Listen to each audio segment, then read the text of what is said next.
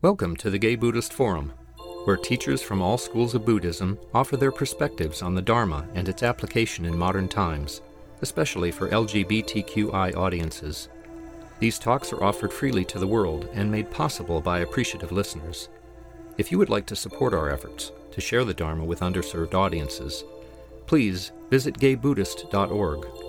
There you can donate, find a list of upcoming speakers, or enjoy many hundreds of these recorded talks dating back to 1996.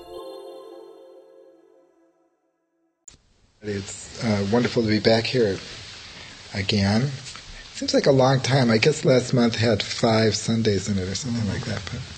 But for those of you who are new here, I always begin my talk with some music. So.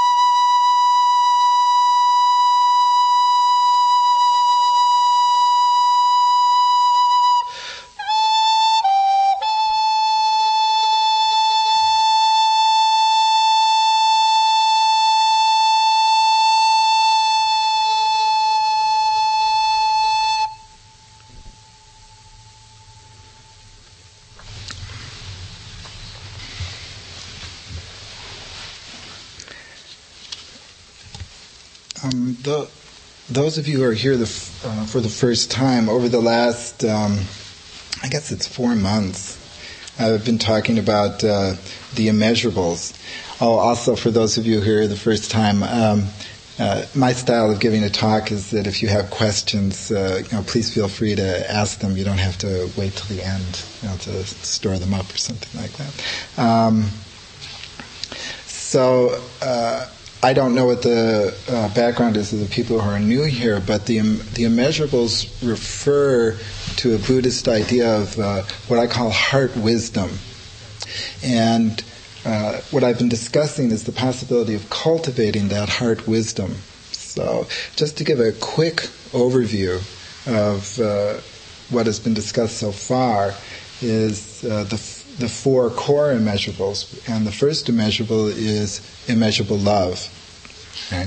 So immeasurable love is based in Buddhism on the experience of wishing that others be happy. Yeah, so we've all had this experience of spontaneously wishing that others be happy. So it's almost a cliche, I just want you to be happy, right? But we have that experience with those that are very close to us. But that sense of wanting others to be happy, of wishing that others be happy, is for most people extremely constricted. It is confined to a very, very few people, and then it very rapidly falls away. Like the cultivation of heart wisdom within a Buddhist context is a specific approach that allows you to extend that heart wisdom to ever increasing and larger groups of people, and ultimately to all sentient existence. Yeah? So, wouldn't that be nice? There's kind of a 3-tiered understanding of the immeasurables. The first level is, wouldn't it be nice if all people were happy and free from suffering? So it's just sort of like an idea, wouldn't that be a nice idea? You'd be surprised how many people, though, never occurs. So that's the first level. It's like a possibility. And then the next level is actually wishing that all people, be happy and free from suffering. Really, relating to people in such a way that is your primary way of interacting with them, developing that understanding. And the third level is assuming responsibility for freeing other people from suffering, and that's called Bodichitta. And I'm going to get to that today. So you have those 3 levels. The first is, wouldn't it be nice if everyone was free from suffering? Second level is, may all beings be free from suffering. And the third level is, sentient beings are numberless, their suffering is countless and immeasurable, and I vow to free them from all suffering. So that's the level of Bodichitta, that third level. So the second immeasurable is immeasurable compassion. And that's based in the experience of wishing that others be free from suffering. Now, obviously, there's a lot of overlap between the first immeasurable love and the second immeasurable compassion. But in terms of practice, the Buddhist tradition does distinguish between the two. Once again, this is based in the experience that we've all had of wanting others to be free from suffering, particularly those who are close to us.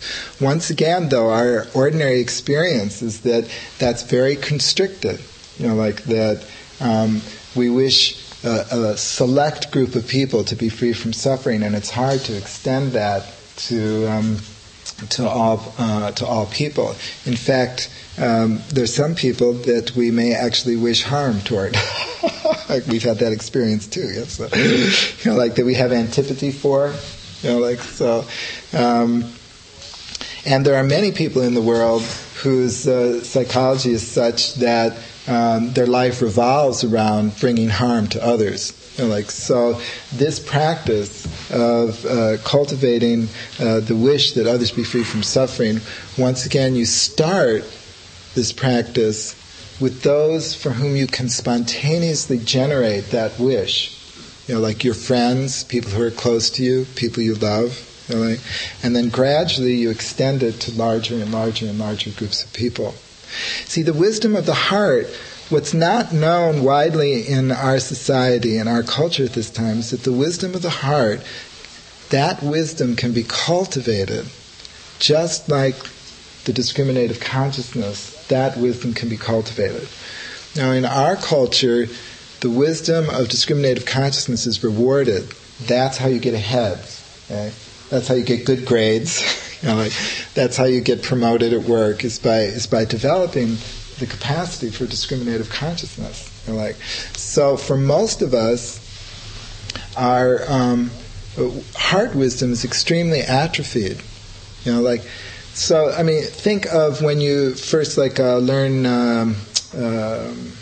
any kind of discriminative skill, such as mathematics or any kind of scientific endeavor, or a literary analysis. So when you first start out, you're only able to, with mathematics, they start with addition, subtraction, and then it gets broader and broader and broader. Similarly, with heart wisdom, when you first start out, you're only able to extend that kind of heart wisdom under very restricted and particular circumstances. So in the Buddhist tradition, however, Buddhism has developed skillful means to expand and enlarge that sense of heart wisdom. Yeah. The third immeasurable is called immeasurable joy, mudita. This is a fun one. People like this one a lot. It's often translated as sympathetic joy. So this means happiness at the success of others. Happiness for the success of others. Once again, it's grounded in a very common experience that we all have. That say you have a close friend and they've applied for a job and they really, really, really want that job. And they call you and they say, "Oh, I got the job," and you say, "Oh, that's wonderful! I'm so happy for you. That's great." That spontaneous expression of happiness comes from that sense of connectedness with that person. Sympathetic joy is the antidote to envy. And it's the antidote to the mind that it's like, "Oh, I'm so glad they got the bigger car than I have." Or I'm so glad they got a promotion. Of course, I've been working at this job for 12 years and haven't gotten a promotion, but I'm really happy for them. It's sympathetic joy is an antidote to that. The checking mind, is always, the checking mind is in a losing battle in this kind of relationship because, no matter how much you learn, there's someone who knows more. No matter how good looking you are, there's someone who's better looking. No matter how much wealth you have, there's always someone who has more. So there's that kind of relationship to the world is very defeating. Ultimately, it's very defeating. So mudita arises as an antidote to that. It's also rooted. All of the heart wisdoms, all the facets of heart wisdom, are rooted in a sense of connectedness. Okay? The central insight of the Buddha was the connectedness of all things, that nothing in existence exists separately. So the development of these heart wisdoms are like facets of that central core insight, of the Buddha. So that when we feel sympathetic joy at somebody else's success, it's because we feel connected with them. When we wish that somebody be happy when they are, it's because we feel connected to them. So that heart wisdom, that's how you know that transcendent heart wisdom is presence, because of that sense of connectedness. Yeah? So, the fourth one is immeasurable equanimity, which is a wonderful balance to the other three. So, and it's rooted in the experience of wanting others to be to have some calm and serenity in their life. So you have a friend who's very agitated, and they're going through a very, very difficult period in their life, and your sense is, I just wish that you could calm down. I just wish that you could get some distance on this. So perhaps a friend of yours has lost a job, and it sent them into this tailspin, which is understandable. Maybe they didn't see it coming. Maybe they were downsized. And without warning, they're out of a job. It can be a very difficult experience. But say 6, 7, or 8 months has passed, and they're still on that track. And you might even say to them, many people, lose their job. It's not the end of the world. That's the kind of equanimity. That's the wish that they would have equanimity, that they could see it in a larger context. Equanimity has a lot to do with acceptance. Okay? But as last month, when we talked about this, it's important to differentiate between equanimity and indifference. As it was mentioned last month, indifference is actually a subtle form of aversion. Equanimity is acceptance, but it's also part of heart wisdom. And so it's important to see that kind of connection.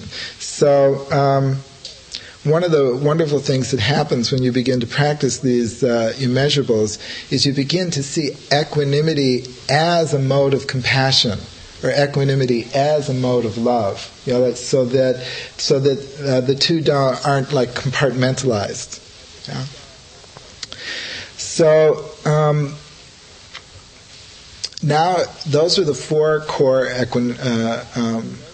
practices of the immeasurable heart, rooted in our sense of connectedness to existence.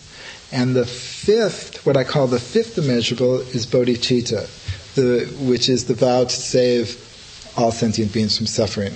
That is, to take on responsibility, not simply wish that others be free from suffering, but to take on the responsibility to free others from suffering. So, in the Buddhist tradition, the immeasurables have slightly different interpretations depending on the school in which they are rooted in. So traditionally in Theravada Buddhism, they have these 4 immeasurables: love, compassion, joy, and equanimity. In the Mahayana tradition, they have this bodhicitta, which is foundational for the practice of Mahayana Buddhism. It crystallizes the ideal of the bodhisattva. The bodhisattva is the enlightening being who remains in existence to free others from suffering. So here we are in the West, and we're receiving all these different Buddhist traditions, right? And it's my view is that we don't have to accept one or the other. We don't have to be exclusive here. So instead of 4 immeasurables, I look at it as the 5 immeasurables. I found some interesting support for this in a Tibetan Buddhist text by Kunu Rinpoche, who died, I think he died about 10 years ago. Anyway, his sole practice was the practice of the immeasurables and bodhicitta. That's all he did. He didn't do any visualizations, no tantra, no madhyamaka analysis of emptiness. All he did was practice the immeasurables and bodhicitta. And he wrote a beautiful, if you're interested in this subject, he wrote a beautiful set of verses on bodhicitta. I think it's called "Vast as the Heavens, Wide as the Ocean," something like that. And in there, there's a set of verses where he says the 4 immeasurables are the foundation of bodhicitta. So they lay a foundation for moving from that sense of interconnectedness to that taking on that vow to save all sentient beings from suffering. So how do you build a bridge from the 4 immeasurables to the realm of bodhicitta, to the realm of the bodhisattva. So in the traditional approach in Mahayana Buddhism, the contemplation is to view every single being you meet as your mother. Yeah. So the idea, I'll get to this just a moment.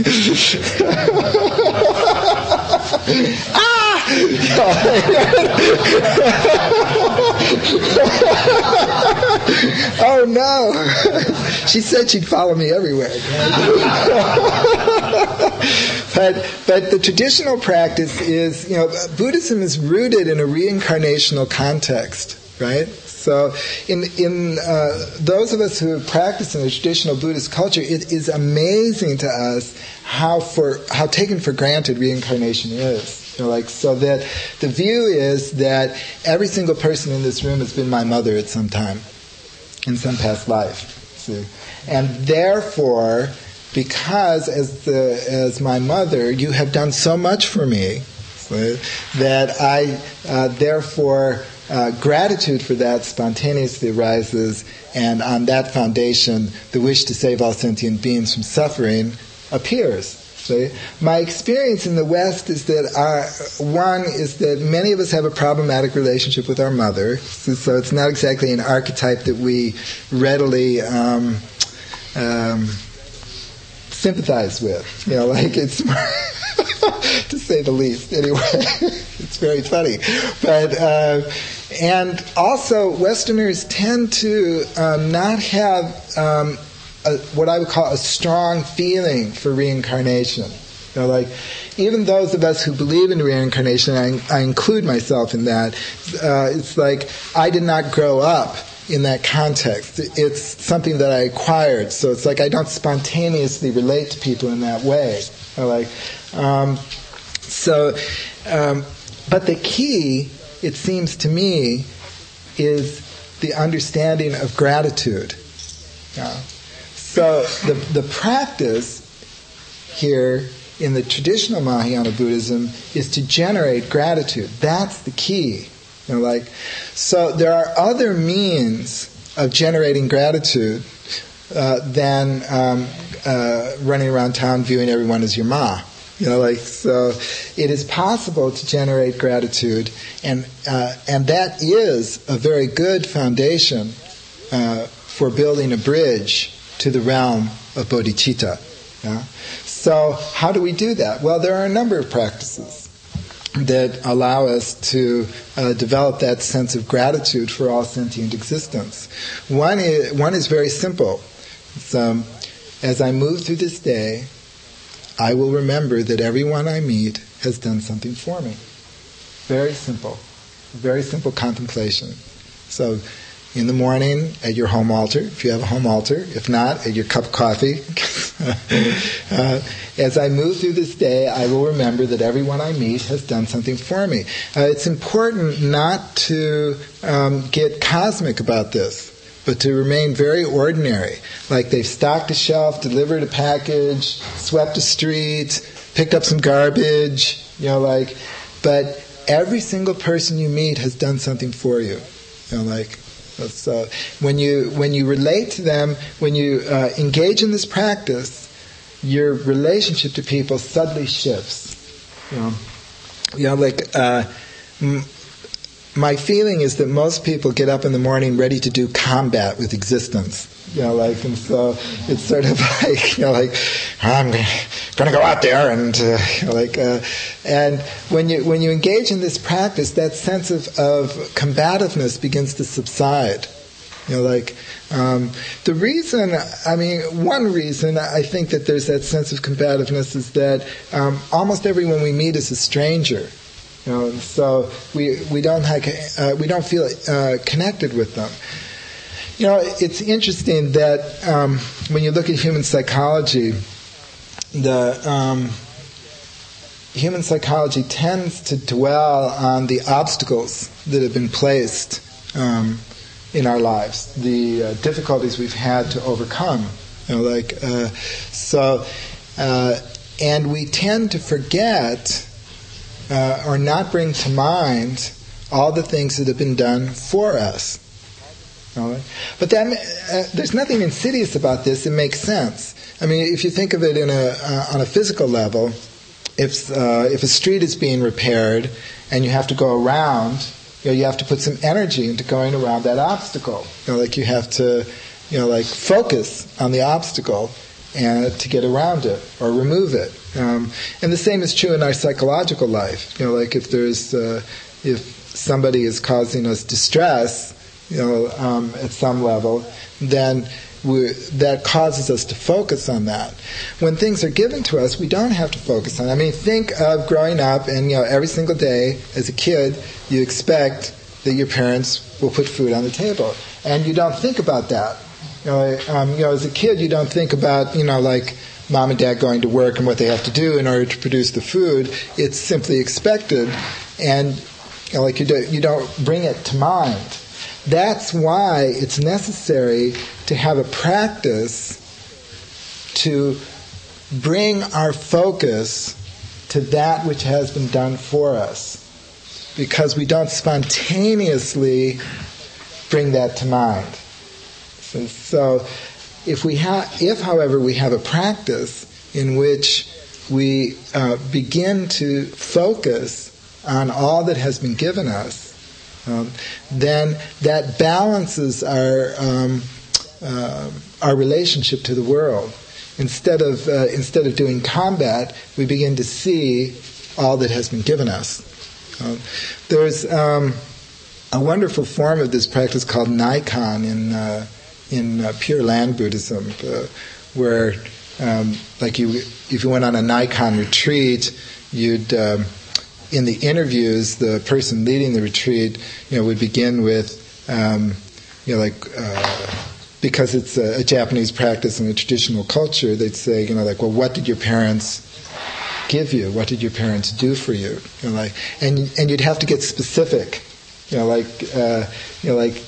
have to give specific examples, and then they gradually extend it outward, from that. What did your teachers give you? What did your siblings give you? How did you benefit from this? How did you benefit from that?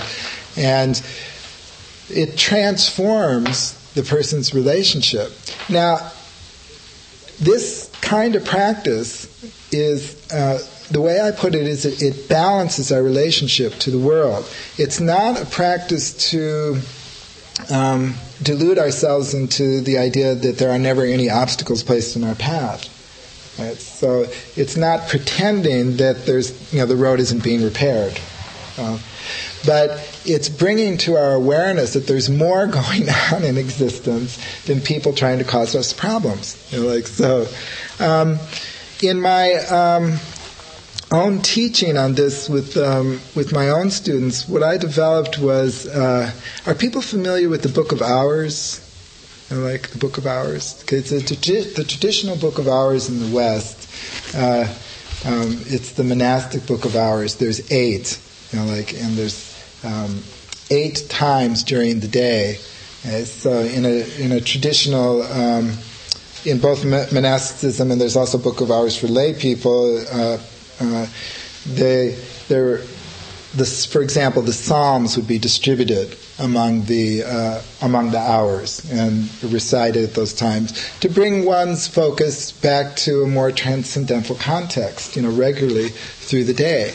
What I did was I adapted this kind of practice to the Book of Hours. So that each hour during the day is a time to express our gratitude for some aspect of existence. If you're interested, I won't go through the whole Book of Hours. I'm just telling you, how I'm personally I adapted this kind of practice. But those who are interested can see a copy afterwards. But beginning with the Book of Hours begins with giving thanks and a sense of gratitude for the sun, the moon, the earth, okay? And as you go through the week, other celestial manifestations. Yeah, very simple. We forget how much the sun has done for us. Now, it doesn't matter. It absolutely doesn't matter whether the son has a personal relationship to you. Like the son is not saying, "Hey Jim, here's some warmth." It doesn't matter. Like in the Nikon practice, they illustrate it this way. Suppose somebody needs some bread. Like they're extremely hungry, they're starving. So somebody sees that they're starving and gives them a loaf of bread. Okay, that's one possibility. Another possibility is that somebody's going down the street carrying some groceries. The loaf of bread accidentally falls off, out of the sack. So the kid sees the bread, a couple of minutes later. It's like a gift, But in both cases, the important thing is that the kid has received the bread. Gratitude for the receiving that nourishment can be built on at either level. Yeah? Do you have a question?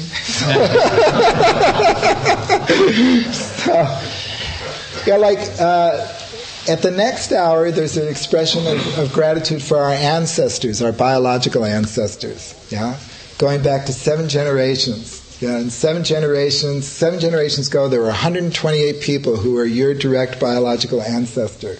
So something about the way you stand, something about the way you speak, something about the way you interact in the world was a gift from them. It doesn't matter who they were. The purpose here isn't to make you a genealogist. The purpose here is to make you aware of that sense of dependence, of the gifting nature of existence. All those people made your life possible. If they had not lived, you would not be here. How many people here practice in the Zen tradition? Quite a few. The chanting of the lineage, for those of you who are not involved in the Zen tradition, there is a ceremony in the Zen tradition where they chant the lineage of Zen ancestors. They usually begin with Shakyamuni Buddha, and then they simply chant the names of all those Zen masters down through the centuries. I consider that a very similar kind of expression of cultivating gratitude, of cultivating a sense of, if Dogen hadn't gone to China, and come back to Japan, I wouldn't be sitting here in this hall today. It's just a way of saying thank you. But we need ceremonies, structured occasions to say thank you because of that funny psychological tilt in the human mind, that the human mind tends to dwell on the obstacles. So we need to actually create occasions for the expression of that gratitude. Okay? Then there's the expression of gratitude for different classes of people, and this is very similar to how you cultivate the original 4 immeasurables, starting with yourself and gradually extending it to different classes of people. So, you have friends, people who've helped you, and then there's expressing gratitude for difficult people and enemies. This is a tough one, yeah? This is a tough one. Expressing gratitude for enemies, or people, very destructive people. The main obstacle in expressing gratitude or love or compassion for destructive and malevolent people is that it feels like you're taking their side. It feels like you're becoming an ally with them. It feels like you're approving of what they're doing. And the way you distinguish that is by recalling situations in which your love and sense of connectedness with someone has remained even though you disapprove of what they're doing. Yeah, those of you who have raised children have experienced that. So children can misbehave in an extreme way. They can be very destructive at times. And yet your love for them does not diminish. Those of you who have had very long-term friendships, your friendships have ups and downs, right? You may even have a period in your friendship where you say to them, gosh, I really don't agree with what you're about to do, but I still love you. So you can make that distinction. Another way of protecting yourself from feeling that you're like allying with destructive people, enemies, that kind of thing, is to add a phrase to the contemplation that and it harm none, bringing harm to no one. May even destructive people find happiness. May even destructive people be free from suffering. So that way, you're bringing it right into the core of Buddhist ethics, which is non-harm. See? Bringing harm to no one. May you be free from suffering. Bringing harm to no one. May good fortune fill your life. And then there's, as I said, I won't go through this, but page by page. But my point in bringing this up is that if you systematically cultivate gratitude for all the aspects of existence, then a sense arises of how much has been given you. And on that foundation of perceiving the gifting nature of existence, it's possible then for the heart to completely open up, and say, and want to give back just a small portion of what has been given us. So, recalling to mind, bringing to my mind all that has been given me, I vow to save all sentient beings from suffering. See, that's the connection. Remembering everything that has been given me, I vow to save all sentient beings from suffering. There's one more practice, and that's the practice of forgiveness. So in order for bodhicitta to completely blossom, we need one more element. And forgiveness, you could think of it as immeasurable forgiveness. It's rooted in that experience to want to let something go, to want to get over it, to move on with your life. It's a common experience that someone wounds us or distresses us, and we go through a certain period of trying to deal with that, and then the wish arises that to put that behind.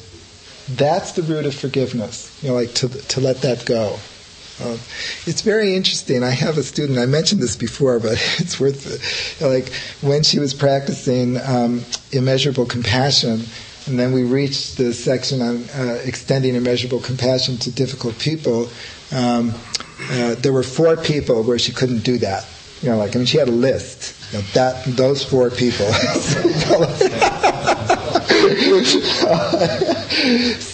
And that's where cultivating forgiveness comes in.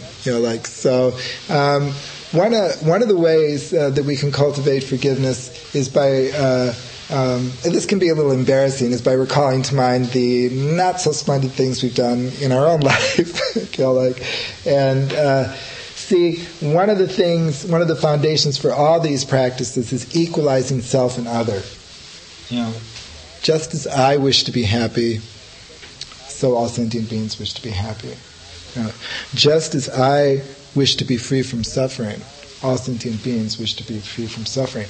Just as I wish to be forgiven for my not so perfect moments in this life, so others wish to be forgiven. And so I extend that sense of forgiveness. Whatever, the last hour of the day in this book of hours is dedicated to cultivating forgiveness. For example, whatever harmful, negative, or destructive deeds I have done through body, speech, or mind, intentionally or unintentionally, I do hereby repent those deeds. I do hereby forgive myself for those deeds. I do hereby release those deeds to the understanding and compassion of the enlightening ones. Whatever harmful, negative, or destructive deeds others have done to me through body, speech, or mind, intentionally or unintentionally, I do hereby forgive those deeds. I do hereby release those deeds to the understanding and compassion of the enlightening ones. And I do hereby resolve to attain the unobtainable way of infinite compassion. Yeah. So, wouldn't that be nice? This forgiveness is the antidote to revenge. Yeah. So it's the antidote to revenge and vengefulness. There are whole sections, there are whole nations that are involved in revenge. That goes on for it's passed down from century to century to century to century. That's what the Buddha meant by samsara. Back and forth, never getting resolved, never getting anywhere. Just furiously staying in place. So forgiveness is the antidote to that. So upon the foundation of immeasurable gratitude and immeasurable forgiveness, we then build a bridge to the realm of bodhicitta. Bodhicitta is means the illuminating mind. Bodhi means mind or heart, and citta means mind or heart, and bodhi means illumination. It's very interesting. I've spoken about this before, but it's worth recalling. There is no English word that I have come across that is a good equivalent for citta, or in Chinese, shin. So the story I like to tell about this is when I was in Korea, I went to see one of my teacher's teachers. He's quite an elderly Korean man. And his English was better than my Korean, but it wasn't very good. And our communication was not very clear. And so finally, in frustration, he looks at me and he goes, "You must understand your mind." He was pounding the center of his chest. "You must understand your mind." And I goes, "Oh, my mind?" And he goes, "No, mind!" He goes like this, and so something clicked for me. I wish I could say I had a great big kensho and breakthrough, and I became, but I would call it a click. It was like, oh, he's talking about the heart. He's talking about the heart. And so in the Tibetan tradition, I'm told that they have this threefold bows, boom, boom, boom. And what it means is body, speech, and mind. Mind. Okay? Yeah? So something, when you read in Buddhist texts the word mind, they're not talking about intellect or discriminative consciousness. They're talking about the wisdom of the heart. The wisdom of the heart. Isn't it interesting? I don't know, maybe somebody here has an idea, but I have not been able to come across an English word that just neatly encapsulates that, the way citta does in Sanskrit or shin does in Chinese. It's very interesting. When we talk about heart, we tend to think of he's emotional or sentimental. We don't really see the heart as a source of wisdom. But it is. The core insight of the Buddha, once again, was the interconnectedness of all things. When you feel grateful for something, that sense of connectedness appears right in the center of the chest. That's what gratitude means. That's how you know that you're feeling grateful. You can recall to your mind right now something or someone that you feel very grateful for. Right? And that feeling will arise right here. That is transcendent wisdom being present. That's how you know it's there. But it's atrophied. It needs to be cultivated. You need to recognize its significance.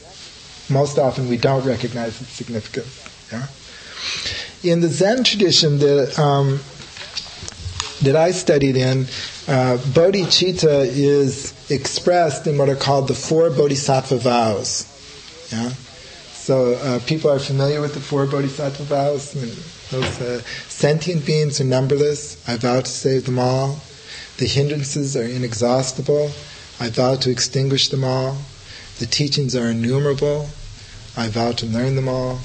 The way of the Buddha is unsurpassable, and I vow to attain it.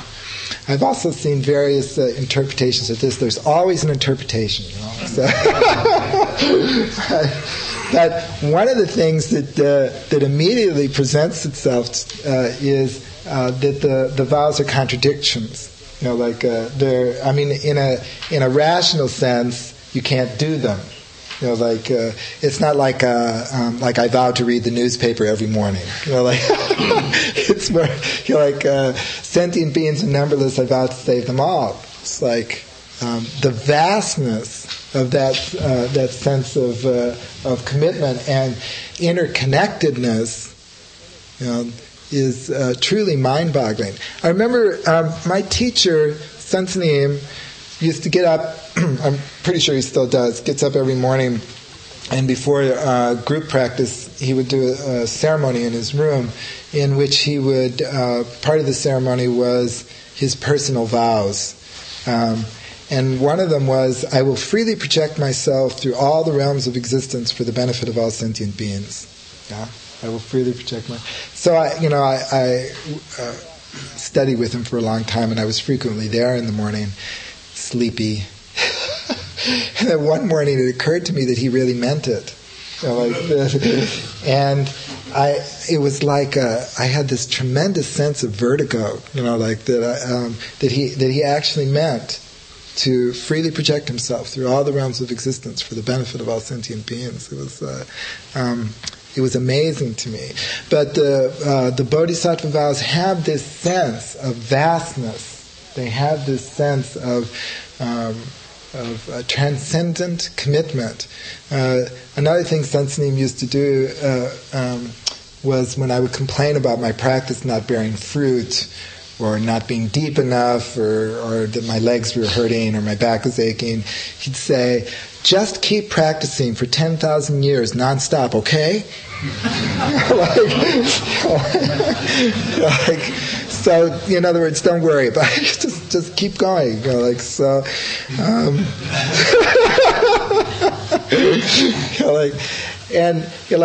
That sense of opening up to that realm of vastness is truly wonderful, because it's based on that sense of connectedness with all of existence, without any exception. Yeah? To me, a way to think about it is, I vow to save all sentient beings. Is that there's no one excluded from that. Right. Yeah, rather than I'm probably not going to get to all of them, Individually? Yes. Right. and I suspect I may not learn all the teachings, or any of them. But I mean, the idea is that I'm open, that there's nothing that I will reject there. Right. Nothing that I will. Nothing that we will. I'm studying one of the Perfection of Wisdom texts now, which deal with this topic, and it's called The Perfection of Wisdom for the Splendor of the Sun. Okay? And the splendor of the sun is the name of a bodhisattva. This sutra discusses, the nature of the bodhisattva is like the sun. How is it like the sun? Because the sun shines upon all without discrimination. The good, the bad, the ugly, the beautiful, the snake and the mouse, and nourishes all beings. So the bodhisattva is like the sun. How? How is the bodhisattva like the sun? What does the bodhisattva do to bring about the cessation of suffering of all sentient beings? Yeah? Well, here's the connection between our meditational practice and the cultivation of the immeasurables. So, when you sit in meditation, one moment of letting go, one moment of release, is a moment of release for all sentient existence. See? Comprehending the deep interconnectedness of all things.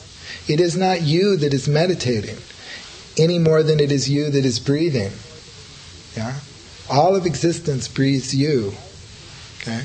So when you enter into meditation, it is not you that is meditating. Yeah?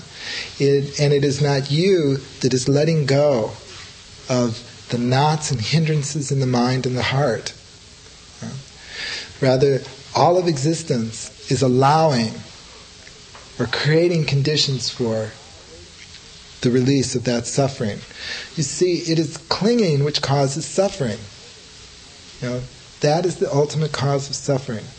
Because in this riverine world, nothing can be clung to. Right?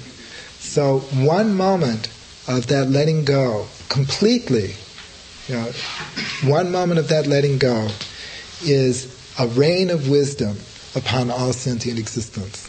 Yes. So yes, it is possible for the Bodhisattva to benefit all sentient beings.